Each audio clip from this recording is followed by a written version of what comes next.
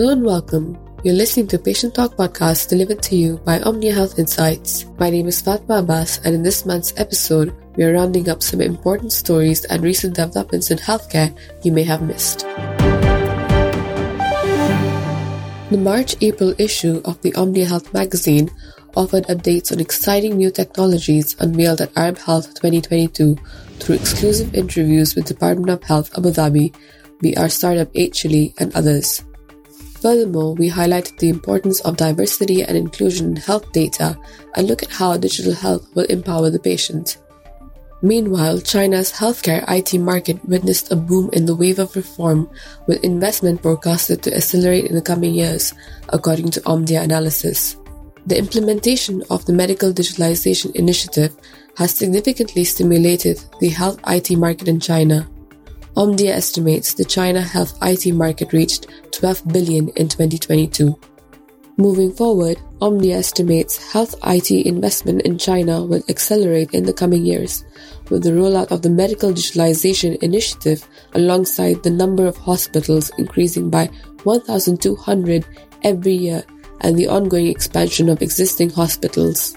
By 2025, hospitals will have to upgrade their IT systems to adapt to DRG and DIP payment systems and to achieve a higher level of digital technology adoption. Omdia projects China's health IT market will demonstrate strong growth with a compound annual growth rate of 15% into 2025 when this market reaches 20 billion. China's health system is still in its early stages of digital transformation. There are strong expectations for China's health system to continue advancing quickly in terms of the adoption of digital technologies. Are we approaching a new era in healthcare with the arrival of the metaverse? Aravind Deu, founder and CEO of 8 Chile Inc., spoke to Omnia Health about the newly launched Hint VR and its exciting opportunities. In the healthcare industry, the metaverse is rapidly gaining traction. Artificial intelligence, augmented reality, the Internet of Things, virtual reality, quantum computing, and robotics are all expected to change healthcare delivery and enhance patient outcomes. They are now frequently employed in medical training, teaching modules, and surgical procedures to perform complex surgeries with extreme precision. These components are also employed in medical devices and equipment software and hardware to improve performance.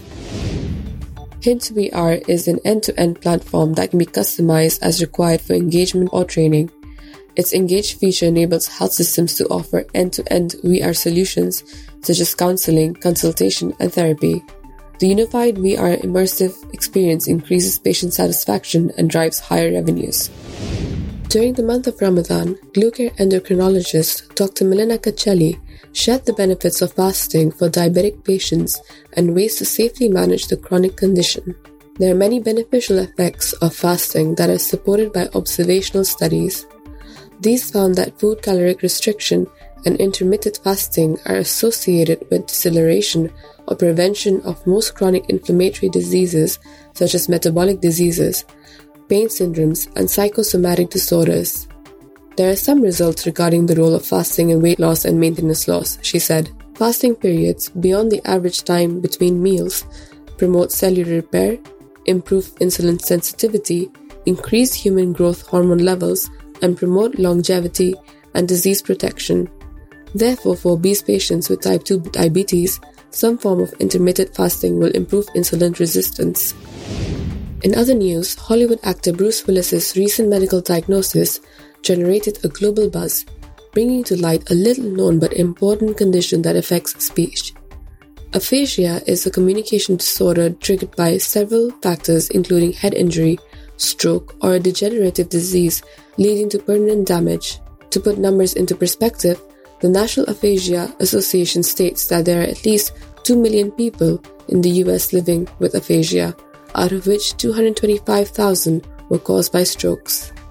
Each type of aphasia affects a specific area in the brain, so when this is taken over by any disease or pathology, the patient will present either motor, sensory, conductive, or nominal type. Stroke, brain tumor, multiple sclerosis, or any inflammatory disease can affect any area in the brain, resulting in special aphasia according to the area involved. said Dr. Khalid Al Safar, a specialist in the Department of Neurology at Dubai-based Medcare Hospital Al Safa. The globe marked World Hemophilia Day on April 17, armed with the goal to create access for all that focused on partnership, policy, and progress. The theme sought to engage governments across the world and integrate inherited bleeding disorders into the national policy. According to the latest annual global survey published by non-profit organization World Federation of Hemophilia, the mortality rate for people with hemophilia is higher than the mortality rate in the general population due to inadequate care over patients' lifetime. To put numbers into perspective, there are 393,658,000 people living with hemophilia in 120 countries as of 2020. The most prevalent type of the disorder in this population is hemophilia A, hemophilia B, and type unknown, followed by the one Willebrand disease. Statistics of patients in other countries, including the Middle East region, are still unknown. Mike Frayne, CEO of Avif Clinics Dubai, spoke about the UAE's new strategy of shifting its focus on longevity and healthy aging. In 2016, only 1% of the UAE population was aged 60 and older, but by 2050, this number is expected to reach 16% of the country's population, or 2 million people. In fact, over the past 100 years, the average life expectancy has more than doubled, with the median age of the UAE population increasing from 18 to 46. This demographic shift poses major social and economic implications for the country that requires a rethinking and reorientation of the nation's investment in health and social services. Frayne says, by investing in this emerging sector, the UAE is making a powerful statement that we can do so much more than just care for our aging population and enable people to live longer. We can eliminate the phrase, "you are in good health for someone your age," from the medical community lexicon, and we can help ensure the UAE and its people get the full benefit and impact of today's new longevity opportunity.